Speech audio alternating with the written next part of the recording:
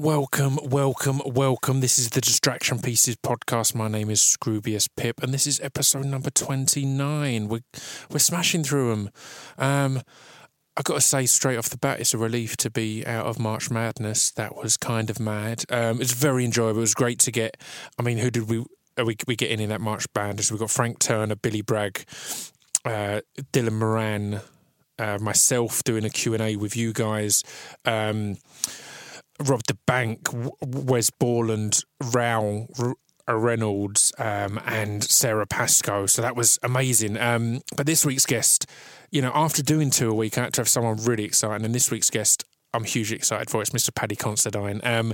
Before we get into that, though, I'm going to quickly give a shout out to Speech Development Records. That is my record label. If you go to speechdevelopmentrecords.com, look at my stutter going crazy now. It's because I nailed the Dylan Moran earlier. That'll make sense if you've listened to that podcast.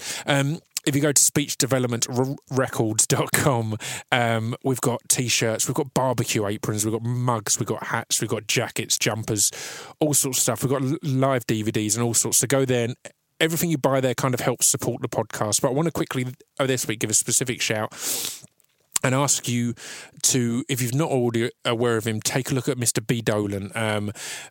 I'm releasing his album on the label this year on Speech Development Records.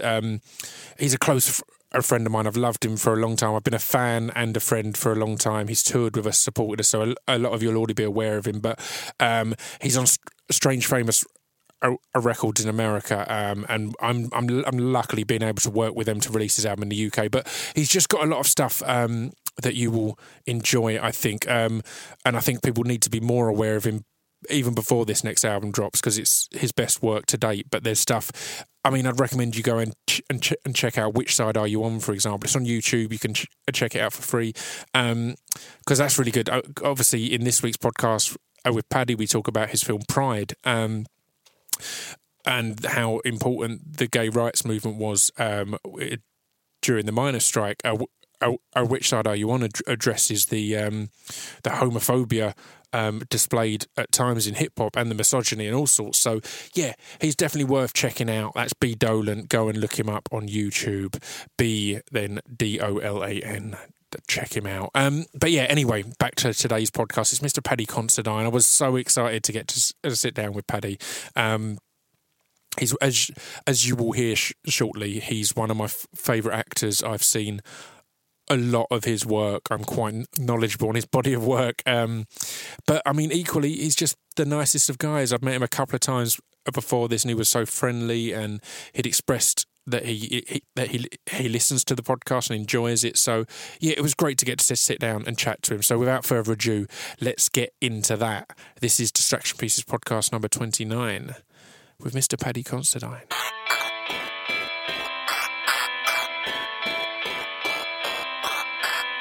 This piece of fiction is the intro to Distraction Pieces. This piece of fiction is the intro to Distraction Pieces. This piece of fiction is the intro to Distraction Pieces. This piece of fiction is the intro to Distraction Pieces. And that's it. That was our big start. That me pressing play there was how I indicate the beginning of the podcast. I'm here with Paddy Considine. How are you doing, sir? I'm doing all right, Pip. I'm not bad these days. It's lovely to have you. Thank you for coming on. Is this a rare trip into London these days, or no? I'm here quite a bit, really. Regularly, yeah. I travel in a lot, and for the last few years, I've always seemed to work here at some point of the year. So I get to live in a different part of it every time I do a film, and I love London. Yeah, that's amazing. Yeah, it's one of those cities that I'm still kind of discovering things, after years of working down here. I think the key for that can be not moving here, essentially, because I live in Essex and I still love London, but I feel if I lived here, it'd be too much for me and I'd be sick of it. But the fact of living outside of it, you get to come in, appreciate it, and go and then home. Step away. Yeah, exactly. Yeah. And visit it and enjoy it. So yeah. Yeah, there's definitely that. I don't know if I could live here. Yeah. With a young family and that, but people do. It's great. But I love working here. I love coming down here. Yeah. Was London a big part at the start to kind of, I mean, like how did you start getting into acting and getting into film initially? Initially, oh God. Well, where did you grow up? there's a long version of this and a shorter one, but I'm from a town called Burton-on-Trent in the Midlands, and that's where I grew up. And I always had aspirations about making films and being involved in films in some way, but I didn't know how. I kind of lived at the cinema, really. There was an Odeon down on Guild Street, and it was 99 pence to watch a film, in the 80s. So me and a small group of friends had lived there. And I never became a filmo, film buff or anything, but I just enjoyed movies. Yeah, completely. I think this, for me, it's been in recent years I've become re-addicted to and appreciative of the experience of the cinema. I think the cinema is such a thing, and I think it doesn't always have to be the best film in the world. It's the whole experience of it. As long as it's a good and entertaining film, I think the cinema is a great and essential experience. Far better than just watching a DVD or watching on your laptop or whatever. Yeah, definitely. It still holds your attention. Yeah. And you have to be kind of careful. That you don't kind of. I think at some points in over the last 10 years or so, since I started acting, at times I've got quite cynical about cinema and even about acting and stuff like that. But ultimately, what keeps me in there is that initial kind of love and the need to sort of to tell stories. I think if anything, the reason why I would do it, was the need to tell stories in some way. When I was a kid, it was about showing off. I mean, going back to kind of growing up, I was kind of quite a disruptive kid at school and that, never kind of destructively so, but my mind was always elsewhere anyway. It was never in the moment as a little kid. But I suppose when I started to do a few performances at school, it was just because I kind of wanted people to see me, and not see me as in,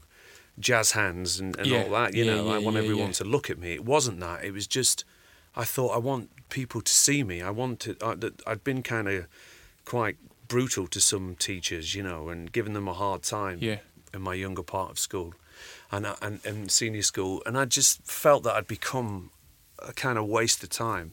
Right. And the general consensus amongst those teachers was like, they were giving up on me. It's like, you're a talented kid, but you're just going to throw everything away being the clown. Yeah. And a teacher said something to me in my third year, and I was like cracking jokes and disrupting the class, and he said, you know, it's all right now, Considine, everyone's laughing. He said, but one day you won't have your audience. Yeah. And I kind of like, I understood what he meant even then. I thought, yeah, definitely. I didn't defiantly become an actor and go, well, now I've got an audience, so up yours. It was like, do I want to become the clown of the building site? Is that what I want to be? Yeah. Do I want to be the funniest guy in the factory, or do I want to go and do something? So I started doing odd plays at school, and I started to get attention, but it was the right attention.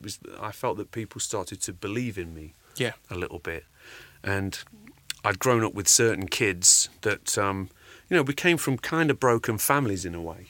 And some were one parent, some were both parents, but they were still broken families. Yeah. And I just sort of had this sense in me that I was always gonna move on. I was always gonna move away.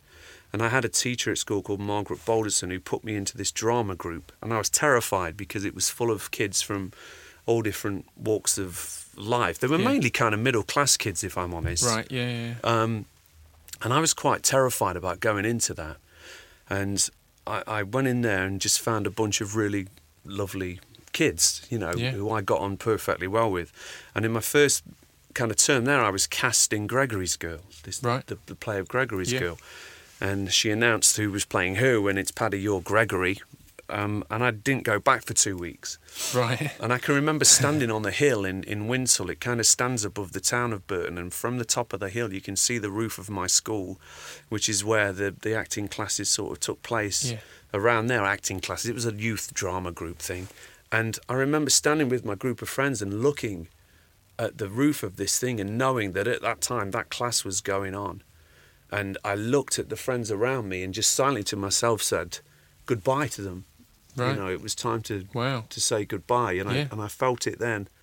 And I went to the class the following week, and it was like, where have you been? You haven't been for 2 weeks. And I made my bullshit excuses. But ultimately, I said to the teacher, I think her name was Jane, I said to her, when I gave her an excuse, she said to me rather, if you hadn't to come this week, you'd have been out. That'd have been it, you know. Yeah.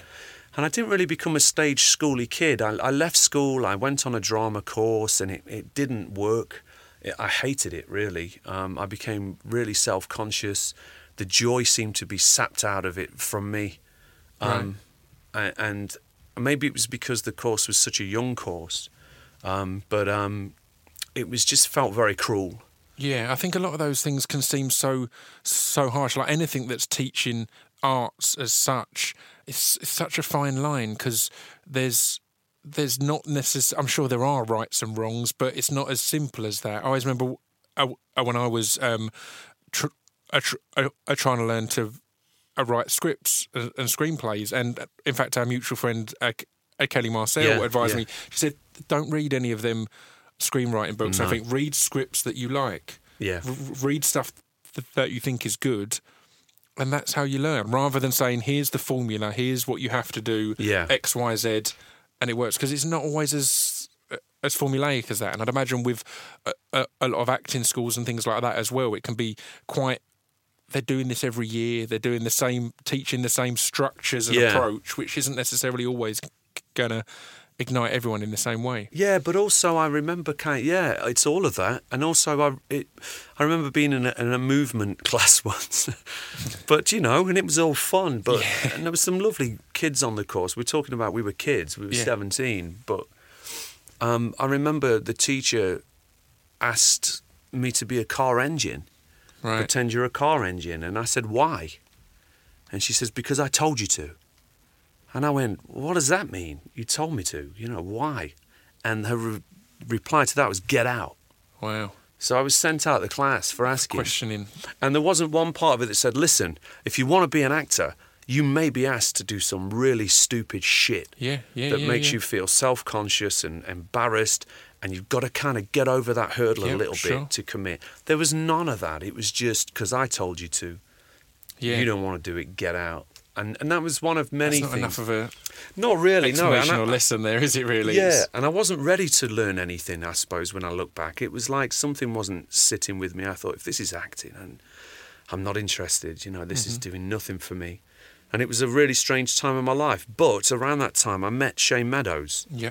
He was the year above us, but he'd been held back because he'd been in an accident. He'd got kind of run off his scooter, I think. A car had caught him, and he damaged his leg badly, and it put him a year back. So he ended up in our class. And Shane, when he was in his 20s, looked about 40. He looked like a bloke compared to us. We looked like, but we were young kids, but Shane looked 10 years older then. He looked like our dad, if we went to town. Amazing. And that was a really big thing for me, meeting him, because it was we kind of skirted around each other for the first few weeks of term. There was a bit of wariness there, like, who's this guy? Yeah. Who's this old guy? But we kind of, something bonded us. I think we got stuck together and painted each other's teeth black, and that was the thing that kind of made us amazing. Broke down the barriers somehow. But then we became a little bit kind of inseparable for a while. But Shane was really, really important, because I felt like I'd grown up with a head of ideas and imagery and things, but had no idea how to execute any of those things. Yeah. Completely. I think it's really interesting that at the start you said you always felt you wanted to be in films in some way, whether that be acting or writing, and I think that can be that can stop you at points if you don't have that clear. I want to be an actor, or I just want to be involved in this. I love this in every element. I want to do all parts of it. That can, in a way, unless you get that right moment or meet those right people, it can hold you back because you've not got enough of a specific goal. But it can also be a great thing when you meet those other people who are like, right. Yeah, I think it's all about who you. I think it's all about how you ignite and who you kind of bump into on your way along on this ride. And Shane was one of those. He lit the touch paper, if you like. Yeah. He had this kind of thing in him where he made the world feel small, whereas I would look at the kind of horizon and think, how do I get out of this fucking place? Yeah. And meaning the town, but not the town itself. I still live there, but really it was like, how do I get out of this place in my head? Yeah, sure. How do I kind of move? And Shane just made everything seem possible. That was the first thing. We formed a band, and it was like we were sat around one day and Shane said, like, let's make a band. I'm the singer, you know. Yeah. We're like, all right, you're the singer. And it's like, you can play bass, Rich, because Simon, your guitar, we'll get Nick. What about you, Paddy? I'll be drums. I'd never played any drums. And then the next day a drum kit turned up. Just turned up. Amazing. So these odd... And then 6 weeks later, we were in a studio recording. And it was like, he had that go in him.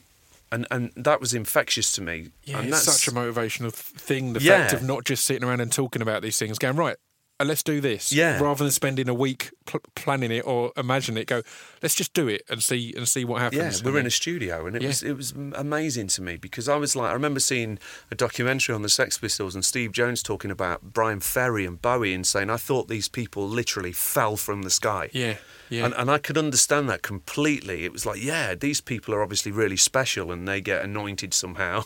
Yeah. And they are who they are. And, I didn't realise that a kid like me could manoeuvre this way, you know? It's one of the things I think is key of making sure that live venues and live music doesn't die out. Because that 90% of the time, particularly with punk bands and things like that, that's when you stand there and go, I could do this, like not in an arrogant way. Absolutely, this is possible. Whereas when it is that separate thing and it's in a magazine or something else, it's unimaginable, it's unattainable. Whereas when it's some bloke stood there in front of you, it's like, wow, that's a real thing. The first a song I put out, and the first one that got any attention had a section in it where I listed a load of bands and said just a band, and a lot of people thought that was in some way an insult. It wasn't.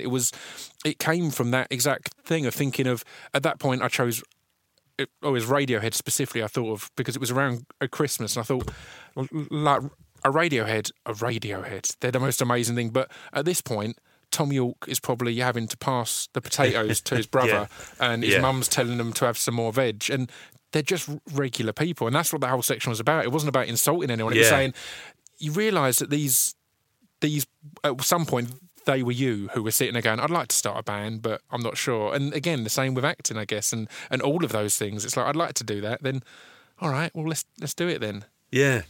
So where did it go from there? I know from the studio with Shane. Well, I ended up leaving college after a year, and it was around that time, in '91, that I met my wife, and that was obviously a massive thing, because we're together 25 years later. Yeah. But the thing for that was that I'd hit a really bad point in my life, and I was kind of directionless. I'd been on the dole for a year, and at that time, she'd gone through college and completed her course, and in that short space of time, I realised that, I'd never finished anything. Yeah. And she'd just gone through and done this course, and she was off to university, and I was still back in Burton. But one thing, I just thought, actually, it's not that hard. It always felt like a marathon to me, doing stuff like that. Like, I thought school was like a prison. I actually looked at it like being in the nick and going, a bit of bird, I've only got 3 years left. Yeah, exactly. I remember having those thoughts and thinking of it like that. I'll be free in 2 years. But I saw her complete it now, and that's all it takes, is just commitment. It's just a few months. And so I went back to college. Shane had gone off to Nottingham College. I went back to college, and for the first, you couldn't get away with this nowadays, but for the first sort of 6 weeks, I'd just get on a bus, go to college. I had a box with pastels in and other things, and I would go into classes and draw fruit. I'd go and sculpt clay and stuff like that, and it was my safe place, my haven that I went to every day. And after a term, one of the guys there, one of the lecturers who kind of we knew before, he ended up being in 24/7 and Romeo Brass. Oh wow! Colin Higgins. He looked at me one day and he went, "What course are you actually on?" And I just thought, oh shit, it's over. He's caught me. I can't. I was kind of pretending to be a student or something. Just turning up and just do it. And he went, and I just thought, I said, I'm not on any course, Colin. I'm not on one. And I thought, I'm out. And he went, come on then, let's go and get you enrolled on photography and film. Amazing. And it was as simple as that. You know, I went up, he enrolled me, and then I was at college, and then I was doing photography. Again, the instant difference there between a teacher saying you've got to be an engine because I've told you to, and you equally could have got that kind of teacher who said, what course are you on? Right, get out. Yeah. Instead of going, right, realising he's not on a course, but he's here every fucking day. Yeah. He obviously wants to do something. Commitment. Let's do something. So, so then you went on to photography and I did filmed photography, and that was great. I mean, I love boxing, so I started to kind of photograph fighters, and I learnt my craft at the Burton Boxing Club. A lot of failures, a lot of things not coming out on film, a lot of things badly lit. But I remember pulling out one roll of film, and the image was on there, and it was after my 6th attempt. I was so bad at photography, and there was an image on there, and I was like, wow, and it blew my mind. It's there. And then, it's amazing, isn't it? Yeah. And the beauty. I did photography at Wolverhampton University, and just the beauty of them opening the doors and you having access to dark rooms, to all their equipment and stuff like that, and coming from a family where I couldn't afford expensive cameras and any of that kind of thing. It's something that you couldn't have otherwise. It's a genuine gift of an experience there, of being able to turn these things that were live in front of you onto something that's on this film and is captured there. Yeah. Amazing. It's powerful. I missed photography when I went down to Brighton and did my degree, and when I left college, I kind of all my portfolio pretty much I had published just before I left college. Yeah. I had published in The Guardian and The Independent and that, so it was like, look at this guy, but I left college with like nothing. Yeah. In terms of, I've sold all my work and now I've got to generate more. And I started to realise this is not going to be an easy experience to try and stay up and afloat in this game. Yeah, of course. But sometimes I just think that there's fate takes you where it's going to take you, and I always throughout that time I still love cinema. I worked at cinemas, and at the time Pulp Fiction had come out, and so everybody wanted to be a writer, filmmaker. Yeah. Everyone was getting jobs in video shops because Tarantino had worked in one, and it was going to have the same effect. But I definitely did. I brought those screenplays, and I did aspire to write and make films, not necessarily act. I wanted to make films. The acting thing, if I'm honest with you, around that time of leaving college, me and Shane were kind of hanging around again, and I was trying to make this little documentary on these Xboxers, and he came down to the edit suite one day and he'd lent me cameras and stuff, and he was making a room for Romeo Brass, and he just said to me, I've got a part in this film, and I can't cast it. And I was like, oh, right. I didn't have any association with his films in that way. Yeah. I wouldn't assume for 1 minute he was thinking of me. And he said, I want you to have a go at it. Amazing. And I was like, oh, right. I don't think so. That was my initial thing. Was like, I'm not sure. And he goes, listen, just have a go. And if it doesn't work, it don't matter. We're still mates. Yeah. He goes, but just give it a go, and so I did. I remember I went to the Central Workshop, and I went in there not knowing what an audition was, not knowing how this thing was going to play out. The only experience I'd had of it was a few school plays and a youth theatre group. And I sat there in the room, and there was about 20 kids all auditioning for Romeo Brass, and I had to audition all 20 of them. Wow. And I had to improvise and come up with something for each kid. And honest to this day, Pip, I have no idea what took over me. Yeah. I don't know what happened in that chair. I don't know how I managed to come up. I didn't know where the words were coming from. I didn't know. The things were just happening that were out of my control, so I just went with it. And afterwards, Shane was like, yeah, man, you've got the part. And I was like, what, just like that? Is that what you do? Sort of is. But and then the character became for that what it became later on. We kind of rehearsed that for like a couple of months we were always getting together, 3 months even, and then the actual character with the accent didn't click in until a couple of days before filming. Oh, it just wow. again that just came out of nowhere. Come in because it's one of my favourite characters. I think Morel, just the way that he's so bizarre yet so relatable. You can instantly think, yeah, I know, I've known people along those lines, and just the switch from the comedy and lightness of him to the darkness was just.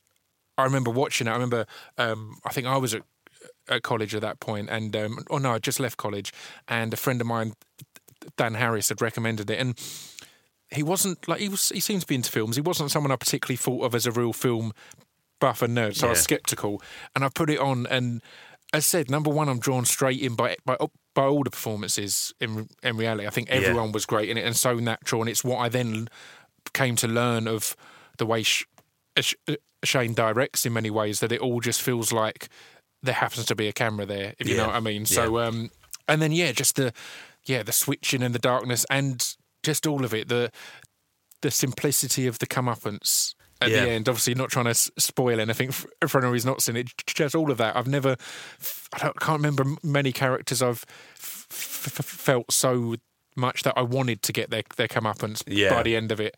Yeah. And again, it's not like he's Darth Vader or some supervillain, but I think it's because it was so real and relatable that you kind of do go, this guy needs, this isn't on. He's definitely on dodgy ground. Yeah. I just think there's a kid like that on every estate, you know.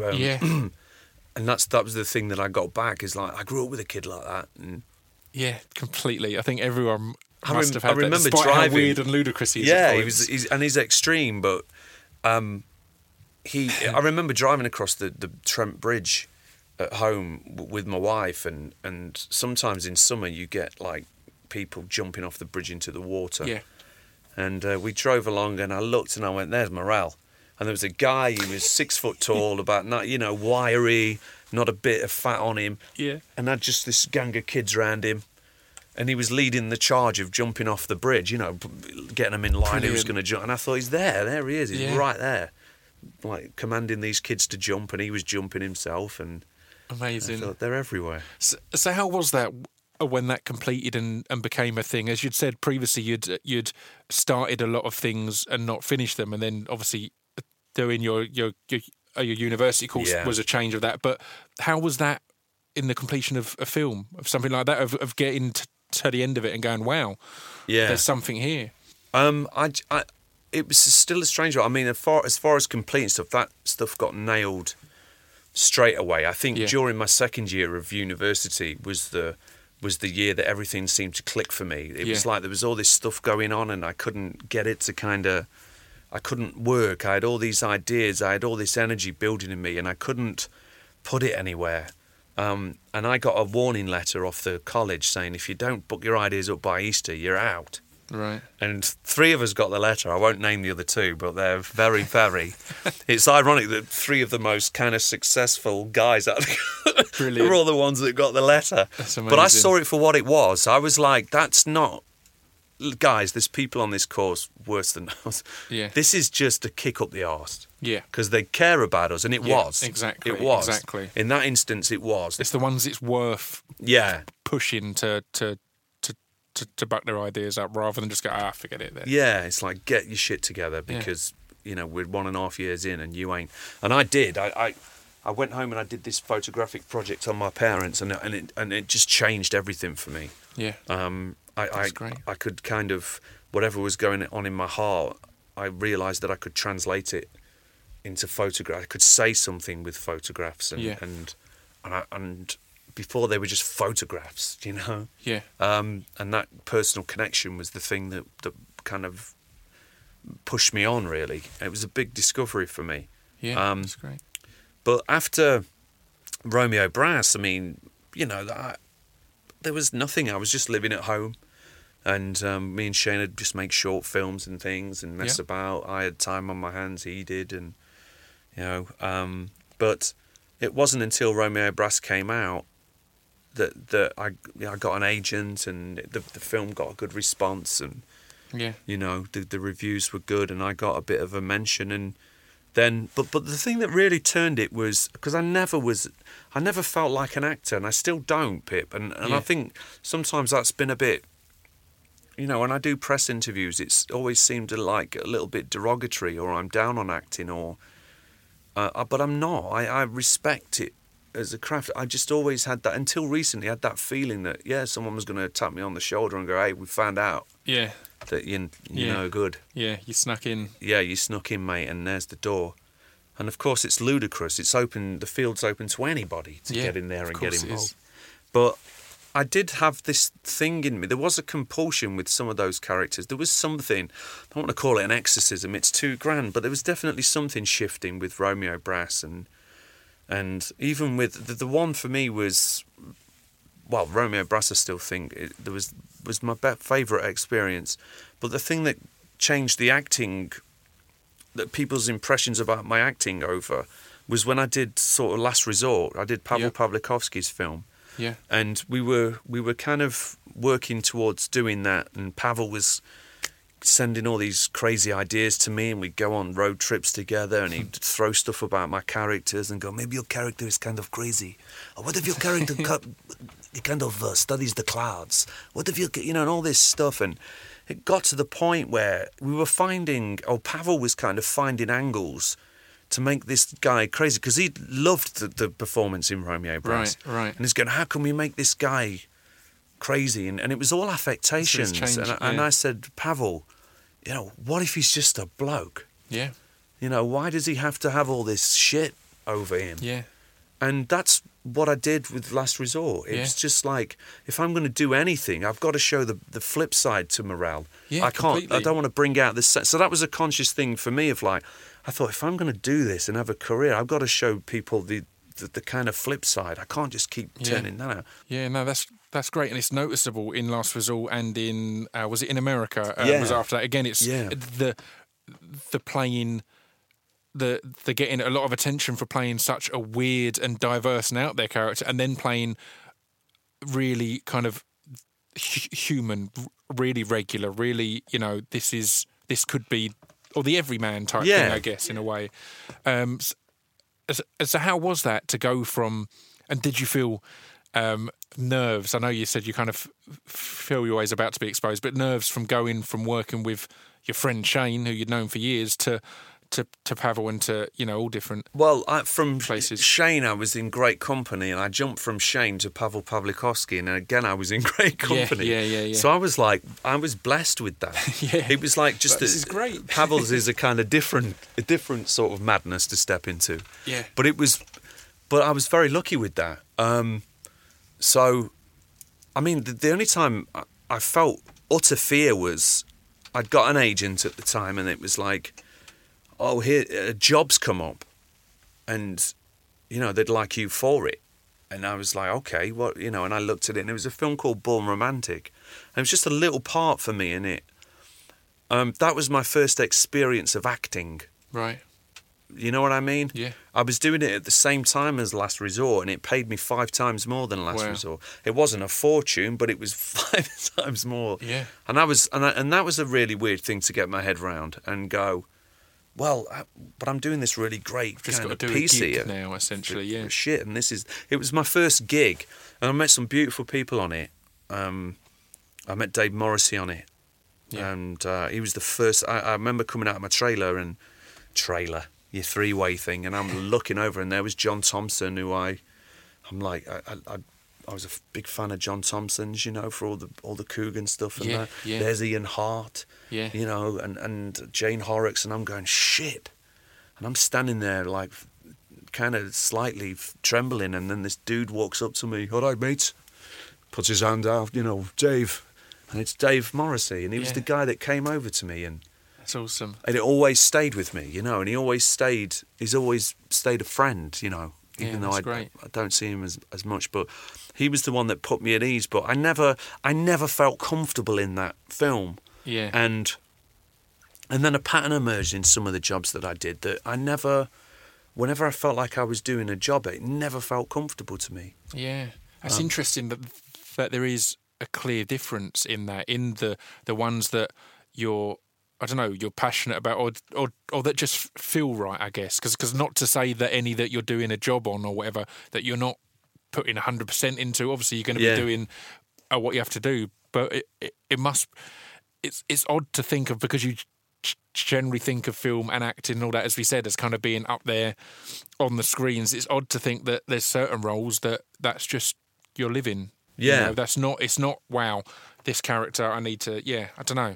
Yeah, I mean, because you want to commit to everything, but at times in my life, I remember after in America, I think it was, I was at home and I said, you know what, I'm not going to work. You know, I'm just going to wait for the really great stuff to come through the door. Yeah.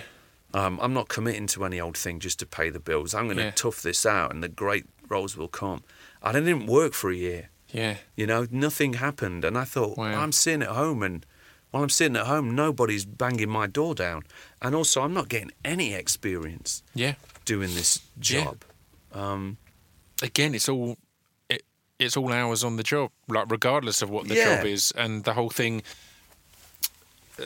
in music, they always say you have to, in most things, they say you have to put in 100 hours of whether it be gig time, you know, gym time or whatever else, and then you know if you're good or not at it. And so it's getting them hours in, I guess, and putting in those.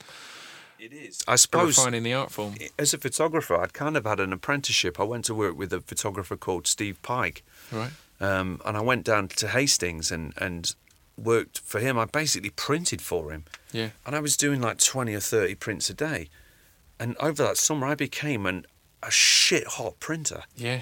You know, and I went back to my third year, and everyone was, but a lot of people, you know, that third year panic in your degree, and everyone's flapping around. I was in the zone. I was like, this is a walk. Because you'd put the hours in. I'd done it, you know, and I'd learnt my apprenticeship, and I felt ready. With acting, I never had it. Yeah. I never had it. Yeah, I never. right. I was still kind of going, I don't really know how to do this. Yeah. Instinct's one thing, you know. That feeling of those moments happened. Yeah. But that might never happen again. You know, I didn't plan for that. That just happened. And what am I doing? It's like you can be that actor who turns up and goes, yeah, I don't need to know what I'm doing. I just turn up and let it take over. Yeah. But at some point, you've got to acknowledge that this is a craft. I always use the analogy of Manny Pacquiao, great fighter, you know, great two-handed fighter, brilliant, you know, but raw. Goes to Freddie Roach, refines his technique, and becomes a multi-weight world champion. Yeah. You know, and I just felt that I was lacking that. I had the rawness, but I felt that I was lacking that some structure kind of technique and guide. Yeah. Even with regard, and that's never left me really with acting. Even though I've had years of experience of it now, that's never seemed to leave me. It's kind of weird because the other week, my band supported the Charlatans. Wow, yeah. In Leicester.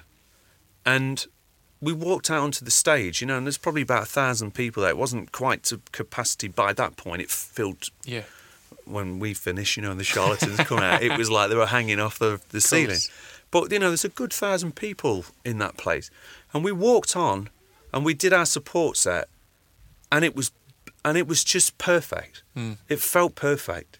Yeah. It felt like if it had happened 2 years earlier or something wouldn't have felt quite right. We wouldn't have been quite ready at something. But we just walked on there, and we'd done enough gigs. We've been together 10 years nearly.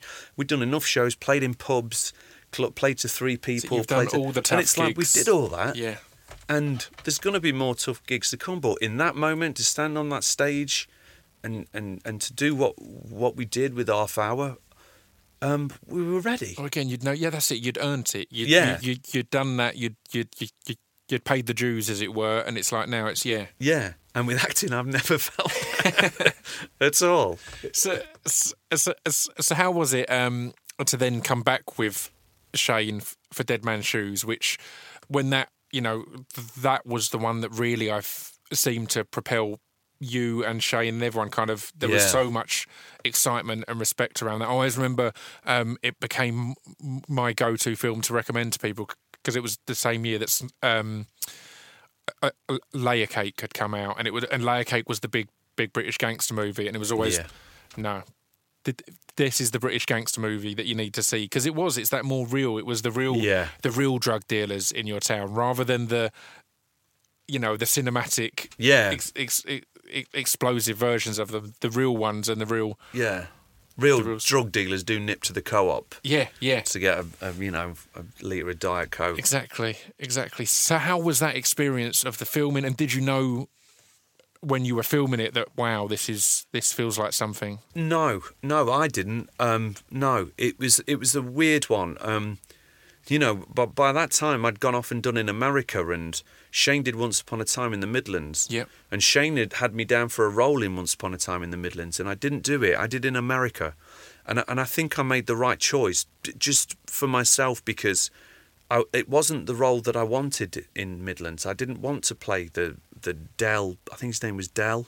Right. Reese Ifans played him eventually. Yeah. And I just thought, well, I don't want to play that part. We'd done a short film together that was, that, and I'd improvised it, and that's what I think that character that Robert Carlyle came to play. Yeah. That's kind of where it was based, sort of. Right. It's years ago, but it was sort of around that sort of thing. Sure, I see. And it would have felt odd playing someone else in a thing that you feel. Yeah, and I just thought, well, I don't really want to play that part, So I went and did in America, and I wanted to do in America. Yeah. I wanted to work with Jim Sheridan. Yeah. There was a lot of things attached to that film at the time. My dad was Irish. He was dying of cancer. He died a couple of weeks before we started filming it. And I was like, kind of, Jim's the man in Ireland. I want to work with the guy. Yeah. I sat and watched My Left Foot and The Boxer with my dad. I'm like, I'm watching this. But even when my dad was dying, he was going, you don't let Shane down, And I'm like, oh, fucking hell, Dad.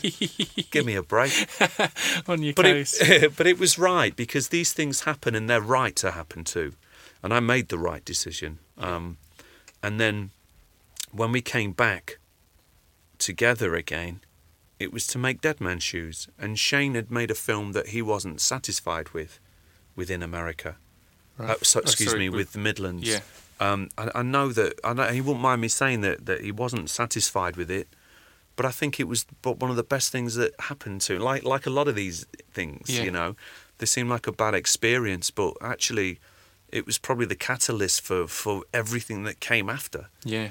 Dead Man's Shoes and Somerstown, This Is England, all of it, Completely. I think. That realisation that hopefully what you're working on now, obviously you have to put everything in to make that amazing, but hopefully that's just the start of the years and years and years of a career to come, and that's often hard to see at the time, particularly I'd imagine in film when that's takes over your whole life. But that realisation, that right, if that has or hasn't worked, it's all a step on the path that hopefully is going upwards. And I think it was a tough time in a lot of respects, but I don't want to speak for Shane. But I think it was tough, I think he learned a lot about how he wanted to make film, by making Midlands, and I think it turned it around for him. Yeah, definitely. But we came to make Dead Man's Shoes, and Shane seemed to be in that place. I think I'd done in America then. I'd done Cinderella. I had a little part in Cinderella, man, but I had a wonderful time doing that. It was amazing. So we came together for Dead Man's Shoes, and it was kind of weird. We met up that morning. We went out to have some dinner. Shane was following us in his car. Me and my wife, who was a couple of months pregnant, in our car. And we get rammed off the road, and our car flips and overturns, And oh, wow. So we're in a car. We had a most bizarre day. We're in a car accident with my pregnant wife. We climb out of it, and the car gets picked up. We go and have dinner. And then we go back to my gaff and we sit there and start talking, and the beginnings of Dead Man's Shoes start to happen. Wow. And then Mark Herbert was the real catalyst, because I'd worked with him on Chris Morris's short film, and I kind of put him and Shane together, and they're still working together today. Yeah. But wow. Mark was kind of full of enthusiasm to get this film off the ground, and we pitched it as a comedy. We're going to make a comedy about this guy who thinks he's a superhero before all this superhero business. Yeah. And but it just was not working at all. Right. It was not happening. Something was stopping us from doing it, and then we sat there one day and said, "We're not making this. Let's make let's make the film that we want to make. We'd just been, at the time, I was down at the boxing club training, and Shane was coming down with me at the time. And I remember we stood outside for about an hour after, and we just talked about bullies. And we just talked about people that, you know, in that moment where you'd back down or been afraid, where you think you should have absolutely smashed them in the teeth, you know. Yeah. And we were getting all this kind of juice going about those guys, and we're going, these people, Shane had grown up with them, I'd grown up around similar stories of like these kind of these people with no morals who do these kind of awful things to other people, and there's no consequence. Yeah. And they're done in the name of recreation. And then somehow we started writing it. We did have a script for Dead Man's, and I'd go to Shane's, he'd come to mine, and we'd write it, and we'd reenact scenes. You know, I'd go outside and knock on the door, and he'd come and answer it, and all climb out. You know, and the neighbours, if they saw anything, must have thought, what are that pair up to? But it worked. It became the story. You know, that idea of the kind of vigilante became very apparent that was going to be the thread through the film. Yeah. And so it was one of those projects that we got the money. I can't remember what the budget was, but it wasn't a lot. And we just went off and made it with the very bare basics. And we were still worrying. Well, I was worrying more than Shane about the idea of the brother. Yeah. And thinking, you know, should he be in it? I don't want to ruin the film for anyone who hasn't seen it. But Yeah. I'm going, should he be present with me in these scenes or not? And I was the one going, it might be a bit kind of naff. It might be rubbish. And of course, if he wasn't there with me, there wouldn't have been a film. Yeah. There wouldn't have been a twist in the story. Again, I can understand how there would have been that doubt and fear on paper, but in what you guys actually made and came up with, it's essential. And it works so well. And it works as well because by the time we got to make it, I mean, I stayed away from all that. I had nothing to do with casting of that film. I think very early on, Shane asked me casting somebody, and I was like a bit negative about it. I was like, I'm not sure about him, you know. And then I just kind of realised, and I called him back. I was like, listen, man, you cast who you want. This isn't our conversation. Yeah. And I realised then, I was like, this isn't where I want to be. Yeah. We've written this thing together, but the thing that works about us is when we go on set, you're director, I'm actor. Yeah. And anything that kind of gets in the way of that dynamic is just noise. That's great. That's great to realise that and be able to let go of the reins in that way and know that work to both of your strengths essentially and go, here's how it is. Yeah, this is how it works. I've always been like that with directors. And sometimes to my detriment, you know. But like I've always been, you're the boss. This is your craft. You know, you tell me, or I'll present something and we can turn it, we can change it. But I don't want to come and impose my will on this thing, you know.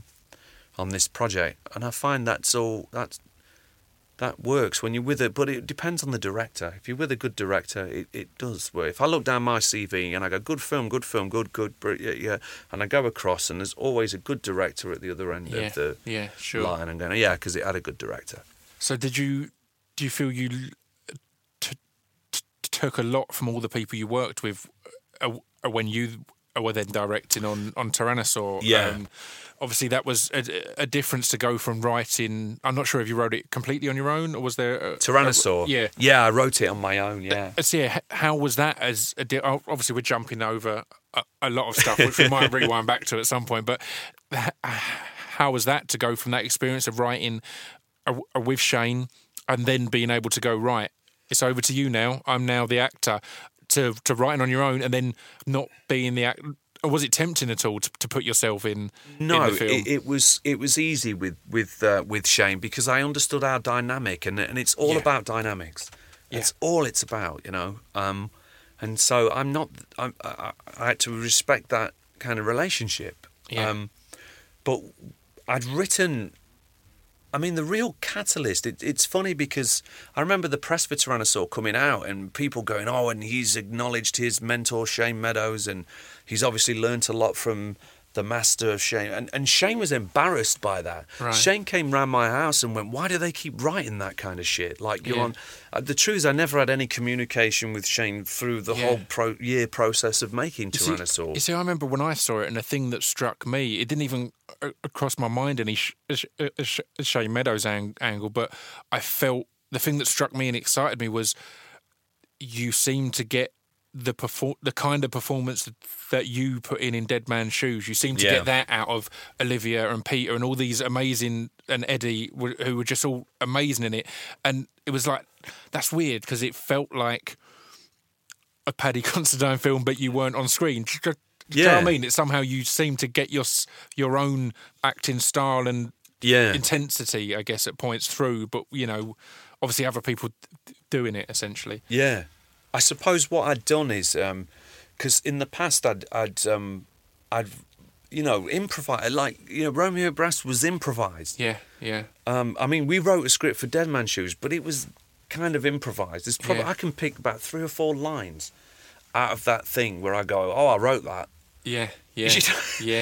That's it. And I remember them being in there, but crazy, that's it. Isn't it? But that's how Shane works. It's not how I work as a writer and director. I didn't write Tyrannosaur and go, right, now I want everybody, you know, to improvise. That's not how I work. Yeah. I wrote a script. And the fact that people were like asking me at Q&As, you know, how much was improvised? It's like, none of it was improvised. Yeah, wow. Of course we navigate, you know, scenes. Of course Peter can drop a word and put it, you know, it doesn't matter. But the film is not improvised. Yeah. It's not me going, here's a scenario, off you go. Yeah. No. Yeah. I've got a vague idea, but let's bash it out and see if you could. Never. Those words were written on that page. And I wrote them for those actors. Yeah. That's amazing. It's fascinating to have that discipline when you've worked previously in scenarios where so much is improvised. I'd imagine, because again, it is discipline, I think, on writing in that manner, and not to say that in any way that Shane is lazy, but I'd imagine it's an easier approach at points to go, right, let's just get on with it and see, rather than sit on your own in a room and get from beginning to end, you know? Yeah. Well, I kind of... Tyrannosaur was written very quickly too. Yeah. And it was one of those real bursts of energy that just came out. And that thing was in my head marinating for a couple of years. Yeah. But you know, Shane works very differently to me. And his technique is totally different. But Shane will create a big world, and then he'll carve it down. Yeah, sure. And so it becomes very concentrated, and then the threads of the plot come through. Yeah. And it gets, it's like a sculptor. You know, we just do it differently. Yeah, no, that's great. And so Shane will let it run and build this big thing, and then he'll just bring it right down. And that's how he creates his drama. Yeah. But I didn't do that. I can't think like that. If I had too much, it would drive me mad. Yeah. So the fact that, you know, the script of Tyrannosaur was 81 pages, and when I went into meetings with people, and they were like, oh, the average script is 100 pages or 120, and I said, this is a movie. I know it because I've walked it. Yeah. I've seen it already. Yeah. And that's a hard one for people to get their heads around, because that suggests that you're kind of very stuck in how you're making your film. Yeah. It's not true. But I knew how it was going to... I knew it. I knew the way I wanted to shoot it. I knew how the camera was going to move. Yeah. And so did Eric Wilson, who's the unsung absolute hero of Tyrannosaurus, the DOP Eric Wilson. Yeah. As talk about telepathy between actors, I mean, that guy was on it. Yeah, he was all over that film. I mean, he'd show me an opening frame. There was probably 2 or 3 times during the whole shoot where I went, maybe we just move it round here a bit. It's a bit flat on. Should we start it there? You know, to have that connection and have that that shorthand, so it's not. In a way, it doesn't have to all be. I don't know. Spoon-fed in such a manner. If you've got someone that's just like you're on the same way, you've both got the same vision, literally the same vision with the film, then. That's an amazing find, surely, in such a project. Very lucky. And that's the guy that shot Submarine. You know, I saw him on Submarine and was like, what's this guy doing? You know, he's pulling a desk lamp over to light something while he's holding the camera, and I'm going, oh, he's my dude. He was like Richard Lenchevsky, who did Last Resort and Summer of Love and Ida. He's like that was that guy. Yeah, and Submarine was another one that just it looked beautiful. Yeah. I mean, your look was wonderful in that. My look was a amazing. hell of a look. Wasn't it? But yeah, that's great to find someone in that kind of scenario. Then I guess and just go. Yeah. He just make note of that. He knew. I think Eric. I don't know. Well, Eric has worked with Richard Iwadi a couple of times, and I don't know. I imagine Richard. I imagine because I haven't had the conversation, but that he's pretty extensive about his stuff. He knows his film onions. Yeah. He knows his stuff. Whereas I'm not like that. I don't really know. I just know what I feel. Yeah. And I know what I want. And that's just how I work. But the idea of the script and all that stuff, I wasn't dogged about my script, but I was definitely, if I've written a scene that works perfectly well, then there's nothing to figure out. Yeah. It doesn't make me a genius. There's a story about Tyrannosaur that's I've always tell it to people, and I tell it because it's a massive credit to Olivia Colman. And also, it says a lot about the nature of creativity and about how things aren't set in concrete and about how you're not always right, and you've got to be aware enough to know that, that sometimes what you've got isn't working. Yeah. And I'd written this scene, and we shot it in the first week, and Peter Mullen had gone round to see her in the shop again, and the whole scene was about him. I want to kill somebody. And she goes like, who? It's not me. And he goes, no, not you. There's a bloke. All right. And he's basically the Paul Popplewell's character.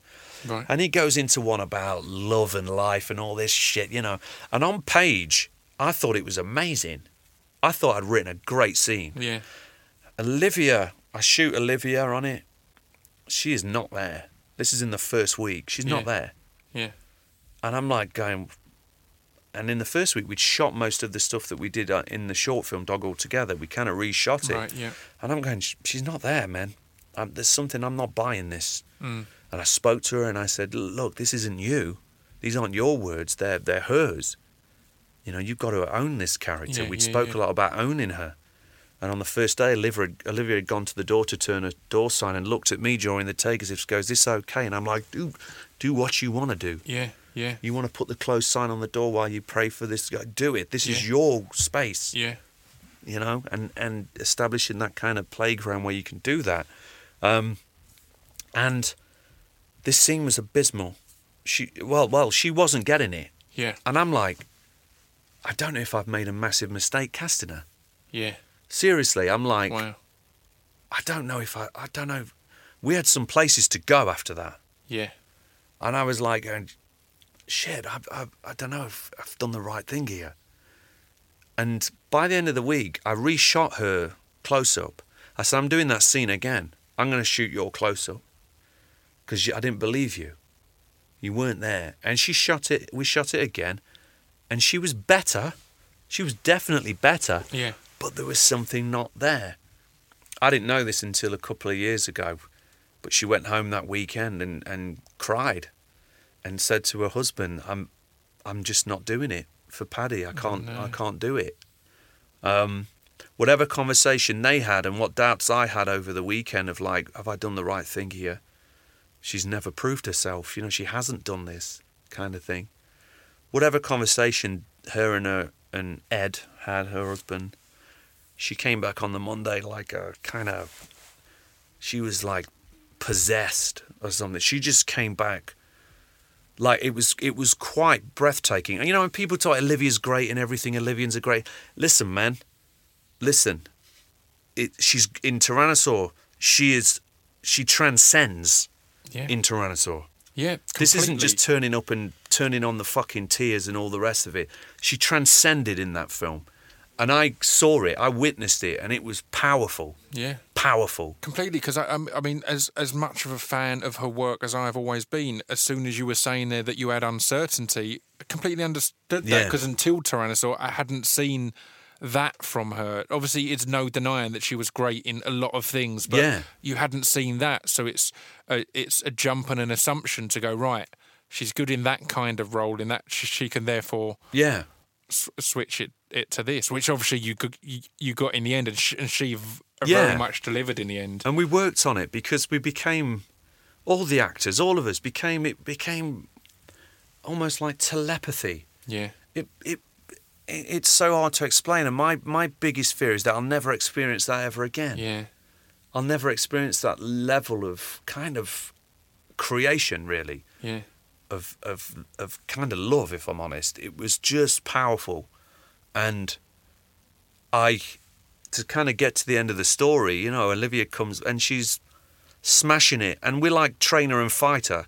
You know, I always use those analogies because it's where I'm comfortable. Yeah, I'll be Freddie Roach. yeah, I'll train you. I'll be in the corner. You come back to me at the end of the round.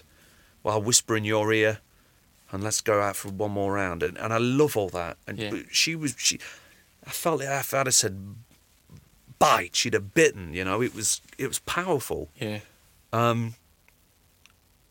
She was just in some creative place. Peter was too. They were all just amazing. yeah, But it was a transformation for Olivia. yeah.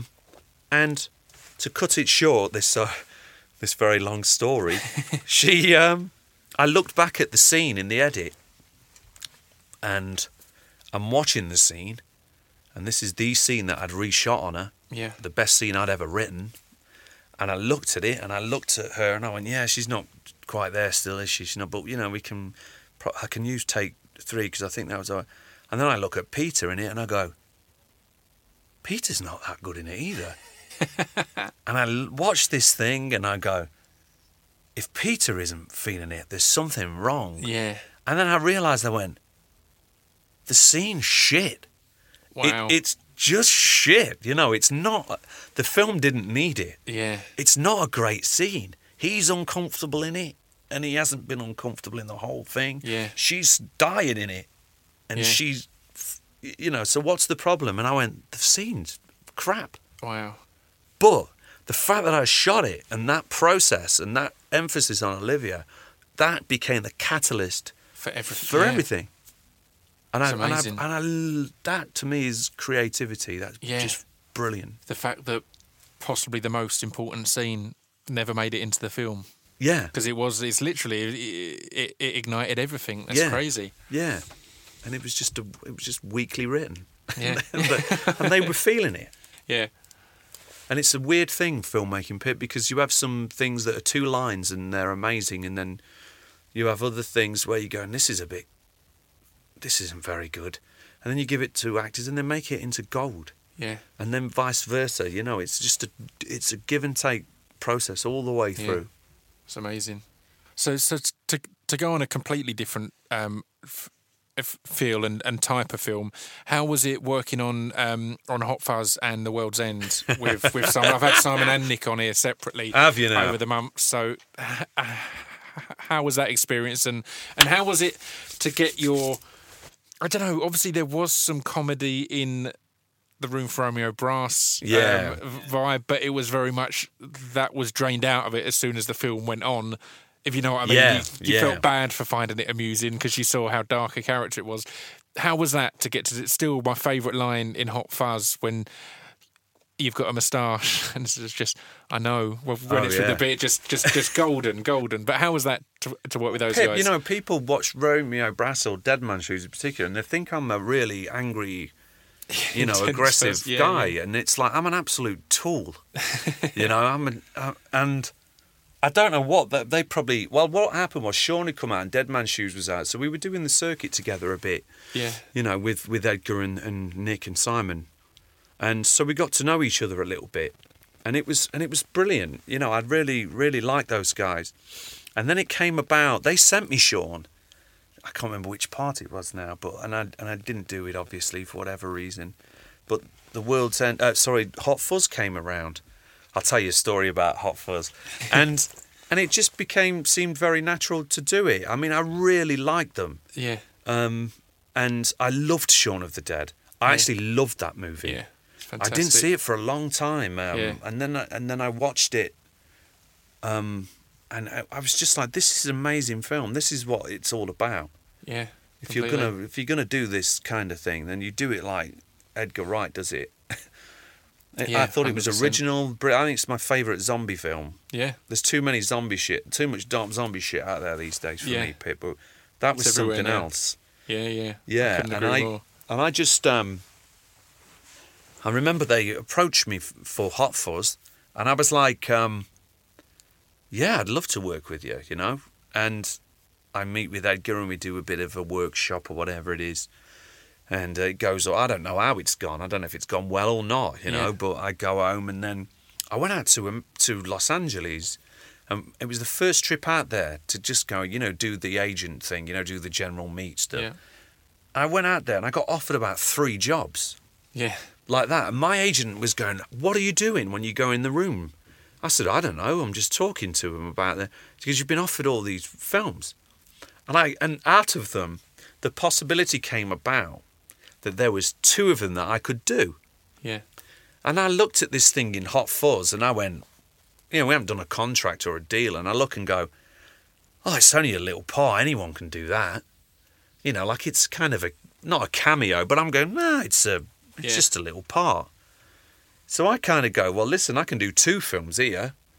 And, you know, instead of that one where I'm just in it every now and again, I've got 2 good films. So, you know, I'll do them. And the word got out, oh, Paddy's been offered these things and he's going to do them. And, you know, so he can't do Hot Fuzz now. Edgar Wright, who's the toughest son of a bitch you could ever meet, dug his heels in and was like, there's no way that he's not doing my film. Yeah. And in the meantime, I mean, I don't mind talking about it. I think it's funny because I love them so much and they're my friends. But I was going to be sued by, you know, I had Simon ringing me up going, listen, what's happening? Because they're talking about suing you. Oh, wow. For walking off it. It's amazing we're still friends. Yeah. But it made me laugh. And what really, but I was like going, sue me, what for? I said, it's just a fucking little part, mate. I said, you can get, of all the people they knew in comedies and things, I said, you can get someone to play that fucker. You know, like, it's not the main role, man. I haven't left you, like, hanging. No. Edgar's like, no. You said you'd do it, and you're doing it, or we're going to sue you. Those weren't his words, but that was what was coming back to me, was like... And Simon was on the phone to me, and I was like, look. And I got off the phone, and I actually was smiling. I was like, wow. This fucking guy really wants me in his film. Yeah. And I kind of admired him for it. Yes. So when we went into rehearsals, it was never an issue. There was never that thing in the back of my mind, there's you were going to leave our film and we were going to sue you. That's amazing. It was just like... to all have been able to move on from that so seamlessly, man, you know. But it was funny, and I love him. And do you know what? I walk into the first rehearsal of Hot Fuzz, and who's the first person I meet? I go to walk through the door. She goes through, and I go, after you. And she goes, no, after you. And there's Olivia Colman, and I look and I go, oh, God, there's the girl from my film. Wow. And I ring my wife. I say, I've just found her. I found her, the girl. Her name's Olivia Colman. I've just this minute. She's the one. Amazing. That was it. So amazing how it guides you, innit, Pip? This old the really force is. they call it. It really is. And it's amazing. But yeah, and then we did Hot Fuzz, and man, it was one of the best experiences ever. Yeah. And I met Rafe Spall. Yeah. We met at Bristol, I think, train station or whatever, a little hotel opposite. Yeah. And the first time I met Rafe, and we went to meet some police, some detectives, West Country detectives, you know, a bit of research and all that. Yeah. And these guys had us in their offices telling us all their horror stories. And they were just like the Andes. They were offering us cake. Really? And, would you like a bit of flapjack? You know, and we're looking at each other going, Jesus Christ, these are... I'm thinking, has Edgar tipped them off or something? Because that's the joke in the film. They're always eating cake and ice cream. I'm going up the shop, mate. You want a flapjack? Do you?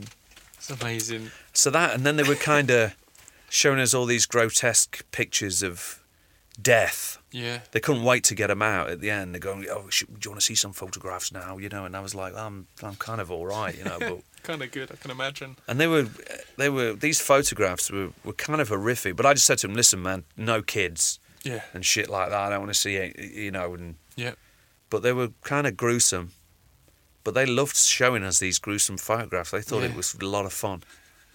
But me and Rafe became quite inseparable on it. You know, we became the Andes. Brilliant. There wasn't no method acting. We just enjoyed. Luckily we met and we became mates. Yeah.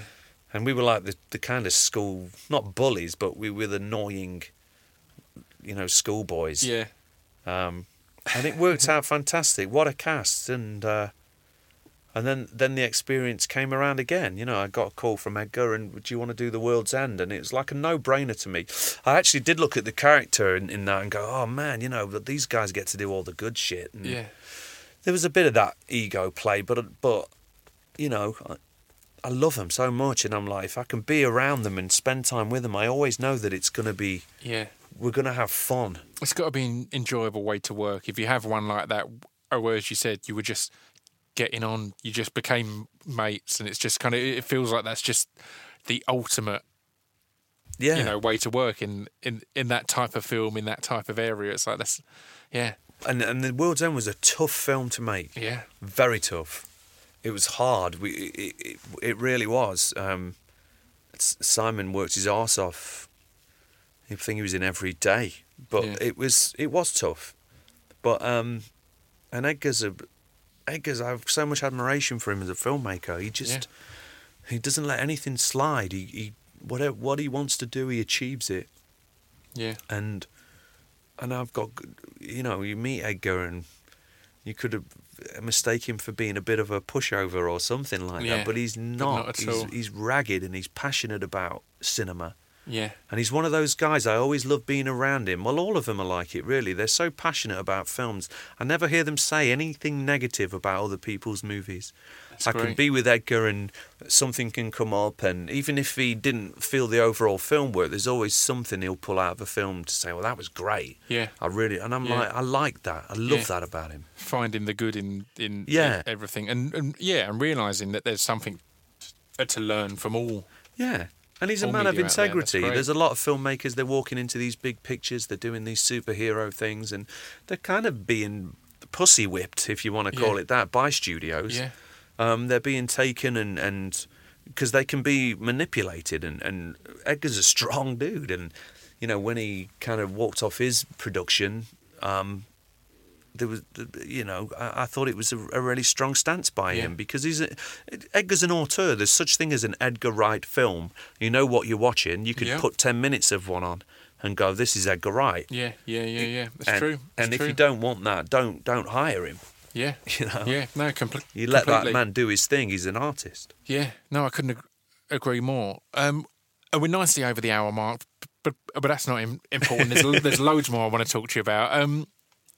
I want to get on to Pride, because Pride was kind of an odd one for me, because I heard about it, and for some reason the posters and advertising, I didn't feel like it was a film for me. I was like, I'll watch it at some point, but I didn't feel like a rushing out. And my girlfriend went to see it. In fact, before you and I did the Gittins show, so in that day she'd gone to see it, and she was like, it was fucking amazing. It was just, and I was like, that's interesting, because I thought, I'm sure it'll be good, but I wasn't, rushing into the cinema. And then I ended up going to see it at the cinema and was just blown away. I just thought, just everything about it was just so, for some reason, the posters and marketing, it felt like it would be kind of a bit of a Full Monty type feel and things like that, which it really isn't.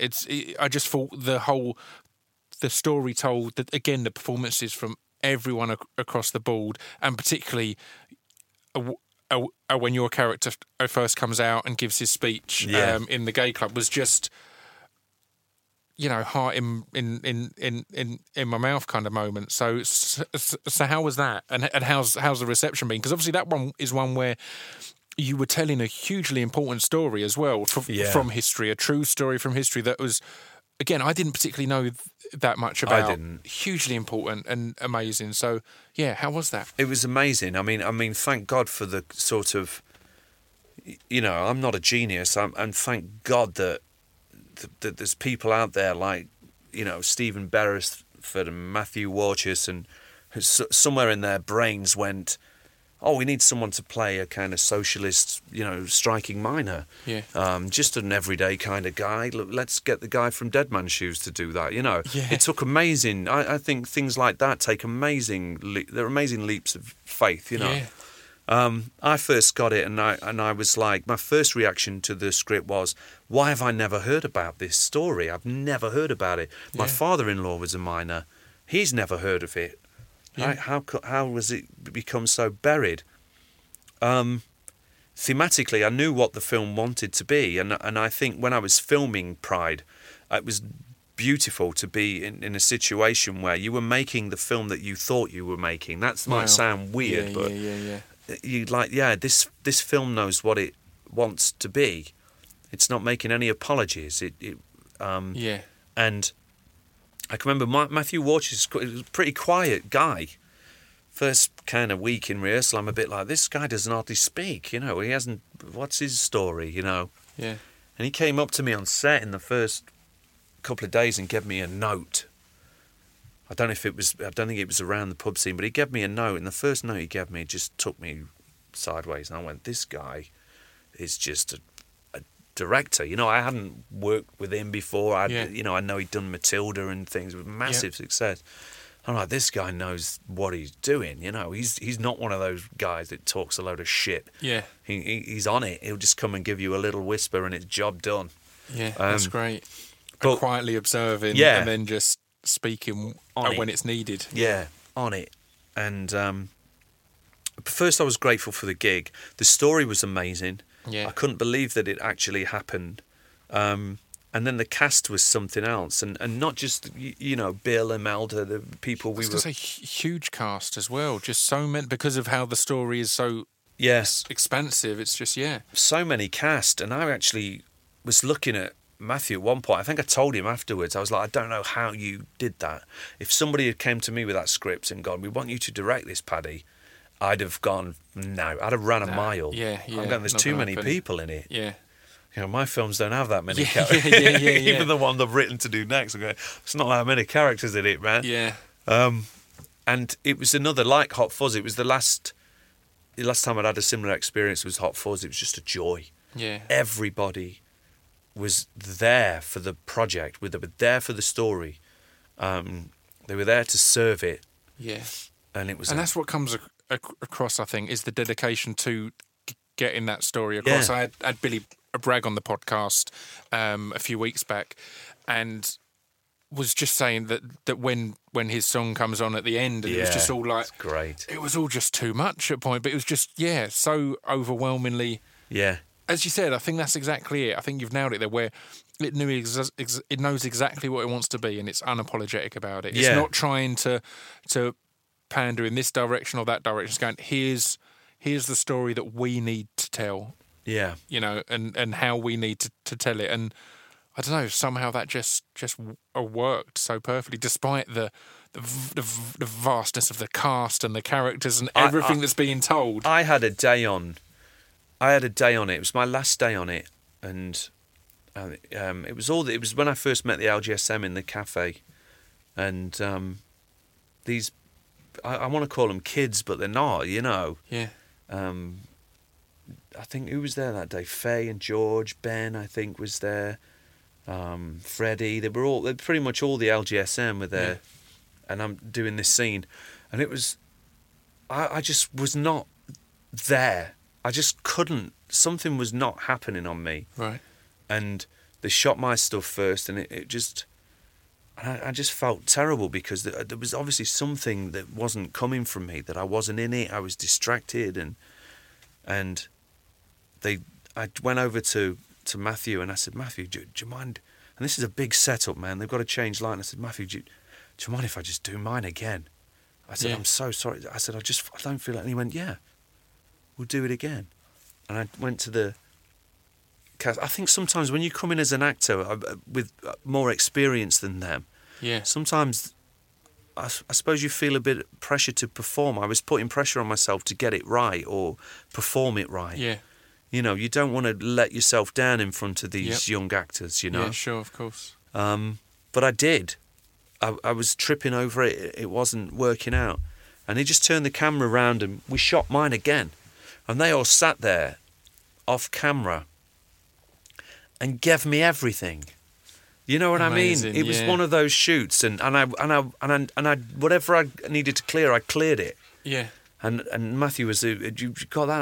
That was a great one. I said, yeah, thank you. That's and great. thank you to you lot. They were just fantastic. Yeah. Just little things like that. That's what that cast was like. That's what that experience was like. It was people just going out to help each other, and be there for each other. Yeah. They could see that I was dipping, and instead of going, oh, Paddy's fucking not what he's cracked up to be, they all teamed together and like, come on, you can do this. Again, all coming together rather than it being who's trying to outshine who. Who's or trying, like any do any of that shit. It's like, right, no, this is, and I guess that's something that, as you said, it was scary. It would have been scary to look at directing that with that many people in. Yeah. If that wasn't the attitude. The fact that was the attitude is probably what made that manageable. The fact that everyone was trying to pull together rather than all of these egos or all of these over performances to try and balance. Yeah. Everyone just going, right, no, we need to. That was the spirit of the film. Yeah. And it came through in us. It was wonderful. Yeah, amazing. Well, I was in the cinema a couple of days ago and I saw a trailer for a new film that you're in. A Child 44. I don't know much about it. I don't know how much you're in it, but I saw the cast of Tom Hardy, Gary Oldman, Charles Dance, Anumi Reference, Vincent Cassel, and Jason Clarke, who I'm a big fan of from a few TV things he's done. Yeah. What is it? And what's the deal with that? I only met Jason the other week. I think he was in a TV series, a Chicago Cop thing, which he was absolutely stole the show in, and then he was in another film with Tom Hardy a little while back, and I just think he's got a great look, a great style. He has. He was in the Planet of the Apes, wasn't he? That's right. Yeah, that's right. Definitely. Yeah. I met him just the other week. Yeah, he's a great guy. Yeah. Do you know what, Pip? Honestly, I don't know much about it. We shot it. I was going to say, I looked at that cast list and thought there's so many people there, because the trailer I saw, I think I literally only recognised Tom in it. I didn't catch anyone else. And then it was only when I looked it up on IMDb, I was like, all these people this is good. But so I guess it's one of them where it's a smaller role that you kind of... Yeah, I only worked with Tom and Numi, really. Yeah. The rest of it was working with kids. Yeah. I don't know what I can reveal about the film. I don't know. Yeah. I haven't seen it. And that's the precarious thing, talking about a film that you haven't not seen yet, because you're like, I don't even know what's in it, and I don't know what I shot. And I don't know what's made the cut. There could be hardly anything of me left in it. That's all good, yeah. It'll just turn into a confusing IMDb list. Yeah, definitely. Was Paddy in that? I never saw Gary on it. Yeah. No, I just saw Tom and Numi, as I remember.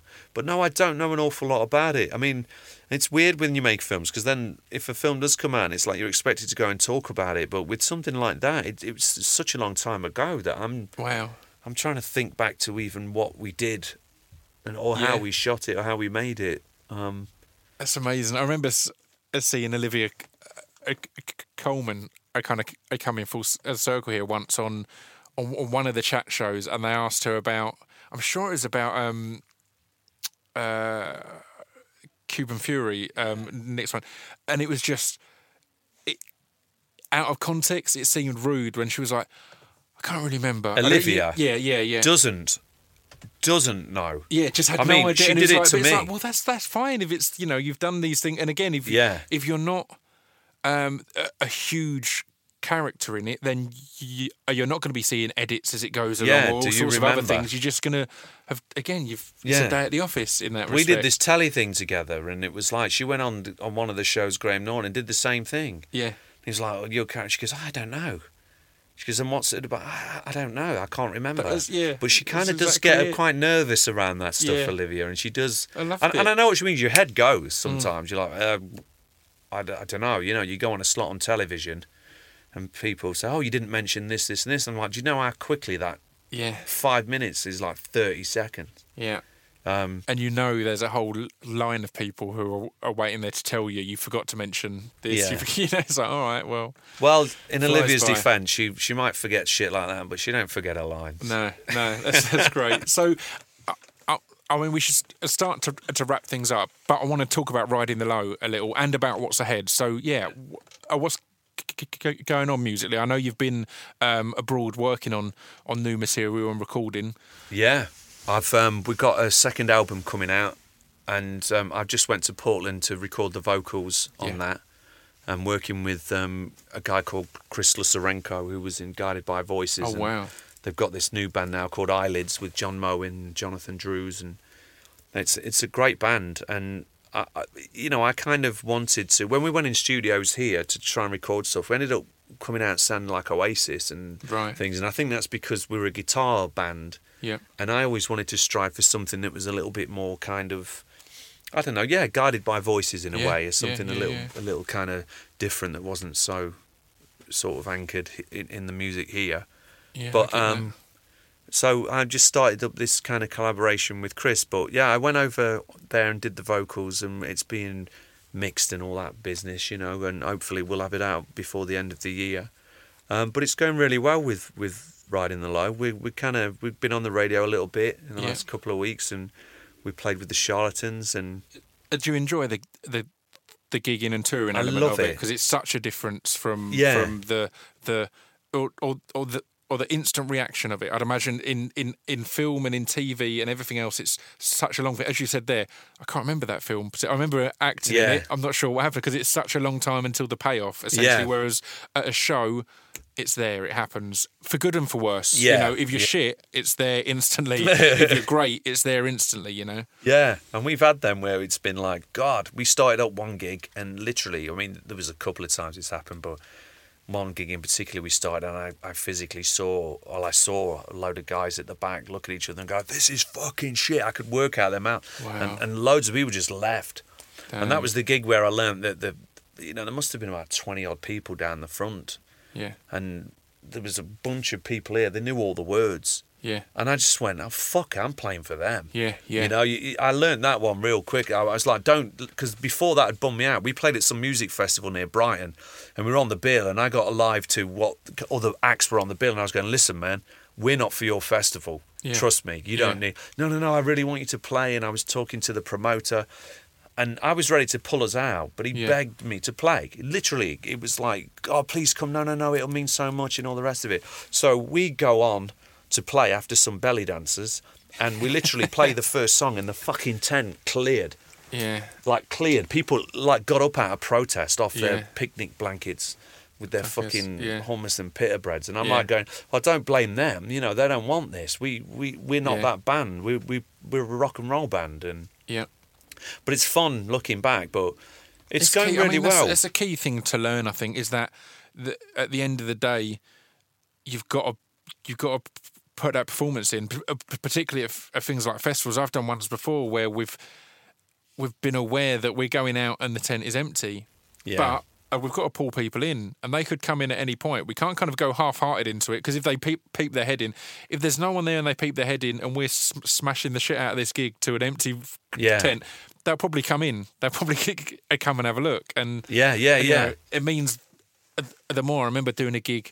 I can't remember if I've told this on the podcast before, but we got booked to do a gig in a nightclub, which we had a lot of in our early days, because there was an electronic element. They didn't realise we're not just a DJ and MC. There's live elements to it. And we did one, and we were on at about 1 or 2 o'clock in this horrible nightclub that was all just drinks promotions and a karaoke room, and it was horrible. And we started, and there was 6 people there who were there for us and into us, and the rest were just drunk pricks, just kind of mouthing off and being Larry. But really early on, I suddenly went, right, if I was one of them 6 people, I would have probably thrown in the towel about midnight. So before we'd even gone on, I probably would have gone, nah, fuck this place, I ain't doing it. This. But they'd stuck around. So that meant that, in my mind, still stands out as one of, I personally feel, my best performances I've given, because of the guilt almost of them having to sit here through this horrible club night until 1-2 a.m. It's like, right, we've got to really give you something now. And, you know, it meant something. Yeah. But it would have been easy to go, let's just get through this and just churn out any old shit. So... Yeah. Get through it and go home. Yeah. No, it's disheartening. But when you turn it around, I mean, that's a beauty. You know, when you actually turn one around and it's like, whoa. Yeah. I mean, we love doing that. That's the challenge, isn't it? Yeah. You go into a new place, but you know they don't know our music. It means all the more. It's easy to go to a crowd that are already cheering your name, and that's not to hate on that at all. But yeah, it means all the more to get there when there is that tension and that. Yeah. And to go right. I'm going to make you like us. Yeah.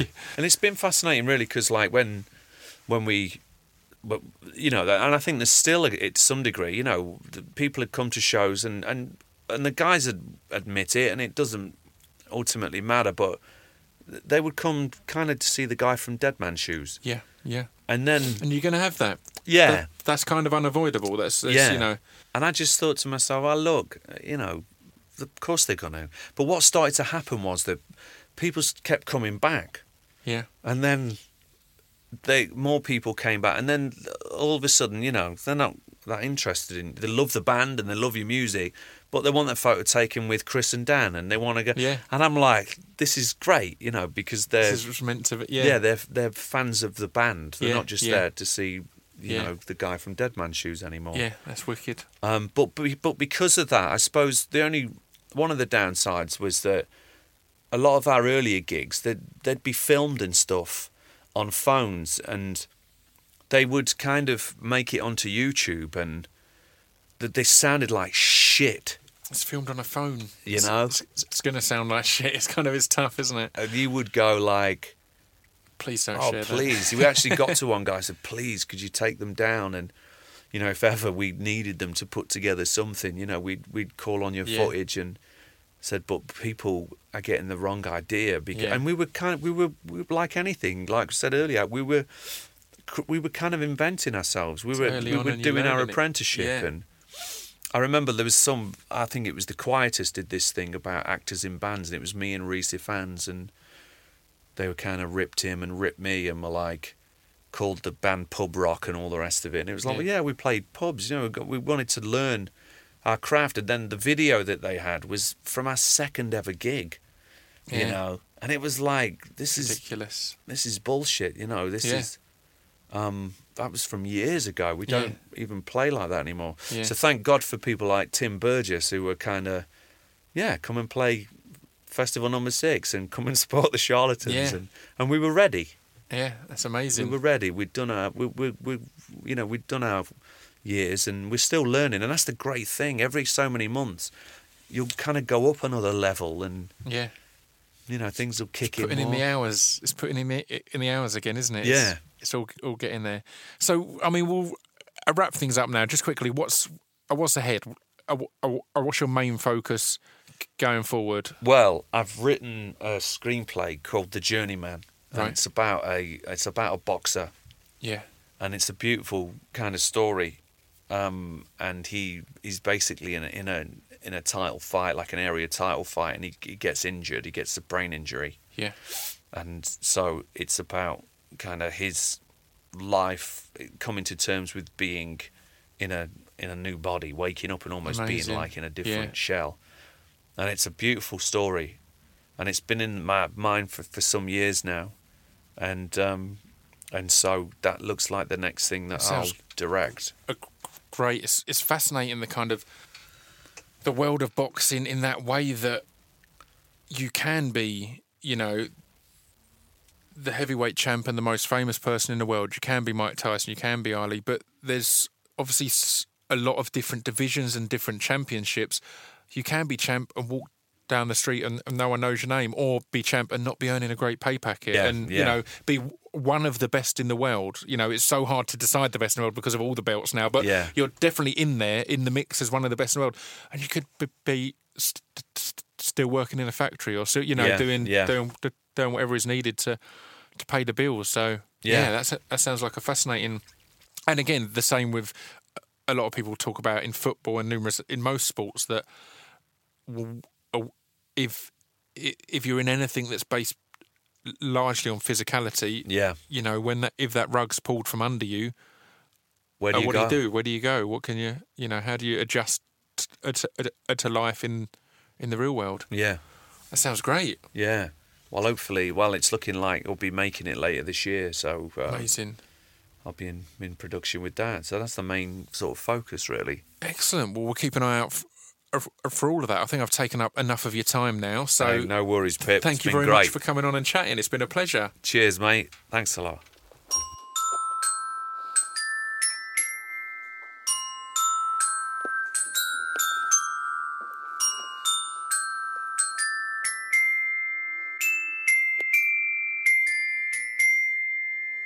You've been listening to Scroobius Pip's Distraction Pieces. That was Distraction Pieces Podcast, episode 29 with Mr. Paddy Considine. How lovely is that dude? You may have noticed me nerding out and geeking out slightly there about how much I wanted to talk to him about and pick his brains about and inquire. We could have, again, it's another one, we could have done 2 podcasts, I think, but that's that for now. Thank you very much for listening. You can find me at Scroobius Pipio. Really appreciate it if you subscribe, because that really helps. I've mentioned this quite often. It's a way that you can help support the podcast and not spend a penny. Basically, if you subscribe and hopefully set it to automatic download, then it just really sets us up nicely so that each time a podcast goes up, we get a lot of downloads at once that climbs us up in the charts and increases our exposure. But another thing you can do is just tell people about it. I get a lot of tweets from people who say I wasn't previously into podcasts, or I don't normally listen to podcasts, and they seem to be into this one. So if you could spread the word, that's amazing. Imagine if, you know, me saying that, you probably go, I'm not going to bother, it doesn't make a difference. But imagine if each of you got one extra person to listen. That's quite obvious and simple, but that doubles our listenership in a week. If you all get one extra person listening. If you get 2 or 3, crazy. So yeah, anyway, try doing that. It'd be nice if you support in that manner. We will be back next week. It's 1 a week now. It's not 2 a week. It's not March anymore. But thank you very much for supporting and listening. See you next week.